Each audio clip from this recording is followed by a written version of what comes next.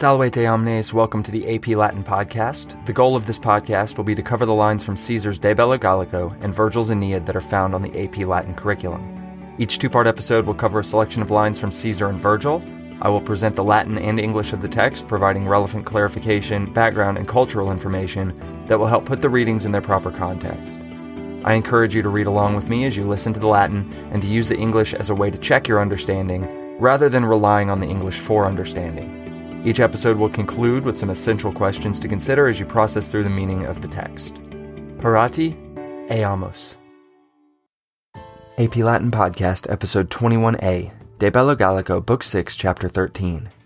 In this episode, you will learn that everyone wants to be a druid, and that even in ancient Gaul, college kids go study abroad for a semester. In omni Gallia eorum hominum qui aliquo sunt numero atque honore genera sunt duo, nam plebes paene servorum habetur loco, quae nihil audet per se, nullo adhibetur concilio. Plerique, cum aut aere alieno, aut magnitudine tributorum, aut injuria potentiorum premuntur, sese in servitutem dicant nobilibus, quibus in hos eadem omnia sunt iura, quae dominis in servos. Sed dehis duobus generibus alterum est druidum, alterum equitum. Illi rebus divinis intersunt, sacrificia publica ac privata procurant, religiones interpretantur. Ad hos magnus adolescentium numerus disciplinae causa concurrit, magnoque hi sunt apud eos honore. Nam fere de omnibus controversiis publicis privatisque constituunt, et, si quod est admissum facinus, si caedes facta, si de hereditate de finibus controversia est, idem decernunt, praemia poenasque constituunt, si qui aut privatus aut populus eorum decreto non stetit, sacrificiis interdicunt. Haec poena apud eos est gravissima, quibus ita est interdictum, hi numero impiorum ac sceleratorum habentur, his omnes decedunt, aditum sermonemque defugiunt, nequid ex contagione incommodi accipiant, neque his petentibus ius reditur, neque honos olos communicatur. His autem omnibus druidibus praest unus, qui summum inter eos habet auctoritatem. Hoc mortuo, aut si qui ex reliquis excellet dignitate succedit, aut si sunt plures pares suffragio druidum, non numquam etiam armis de principatu contendunt. Hi certo anni tempora in finibus carnutum, quae regio totius Galliae media habetur, considunt in loco consecrato, huc omnes undique, qui controversias habent, conveniunt, eorumque decretis judiciisque parent. Disciplina in Britannia reperta, atque inde in Galliam translata esse existimatur. Et nunc qui diligentius eam rem cognoscere volunt, plerumque illo discendi causa proficiscuntur. In all of Gaul, of those men who are with any rank or honor, there are two types. For the plebeian is held almost in the place of slaves, who dare nothing by themselves and are invited into no planning.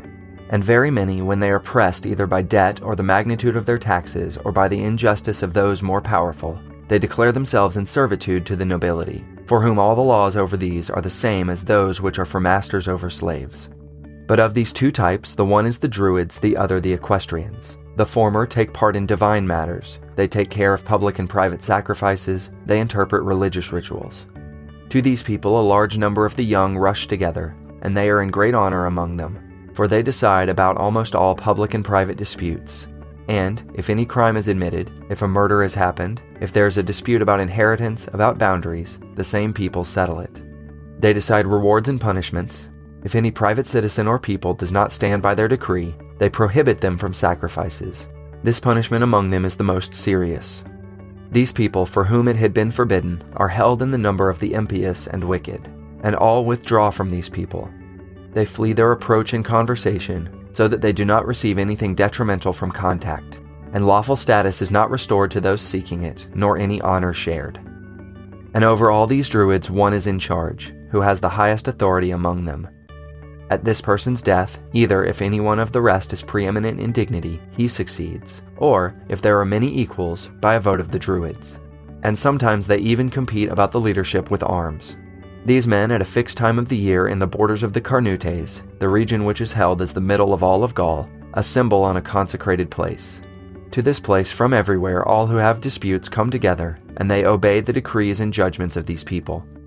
Their teaching is considered to have been discovered in Britannia, and from there brought across to Gaul. And now, those who want to learn the matter more diligently generally set out to that place for the sake of learning.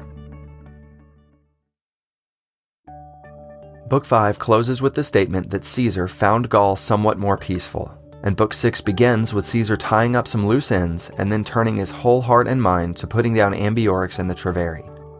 Labienus has a battle with the Treveri and wins, and then Caesar decides to cross the Rhine again, moving into the territory of the Germani, because the Germani had sent some cavalry to fight on the Gallic side against Labienus, and because he suspected Ambiorix might try to cross into Germania to escape.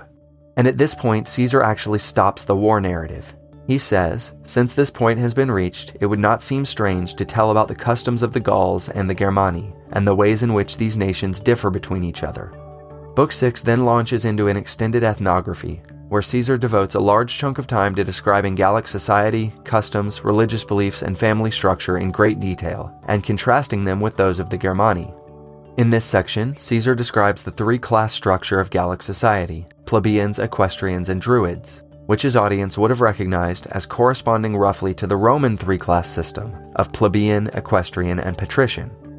Then he centers on the druids and their various roles in presiding over religious rites, acting as judges, and settling disputes.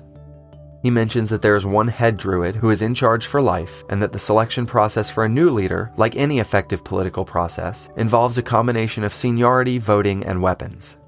In this description, we also get some information about Gallic society as a whole, about how the plebeians are almost slaves, have no rights, are oppressed by those in power, and often enter indentured servitude to pay off debts or taxes, about how a lot of young people want to be druids, about how the interdiction from sacrifices and social ostracism is the severest punishment in Gallic society, and about how druidic teachings came from Britannia and how the most serious students go there to learn.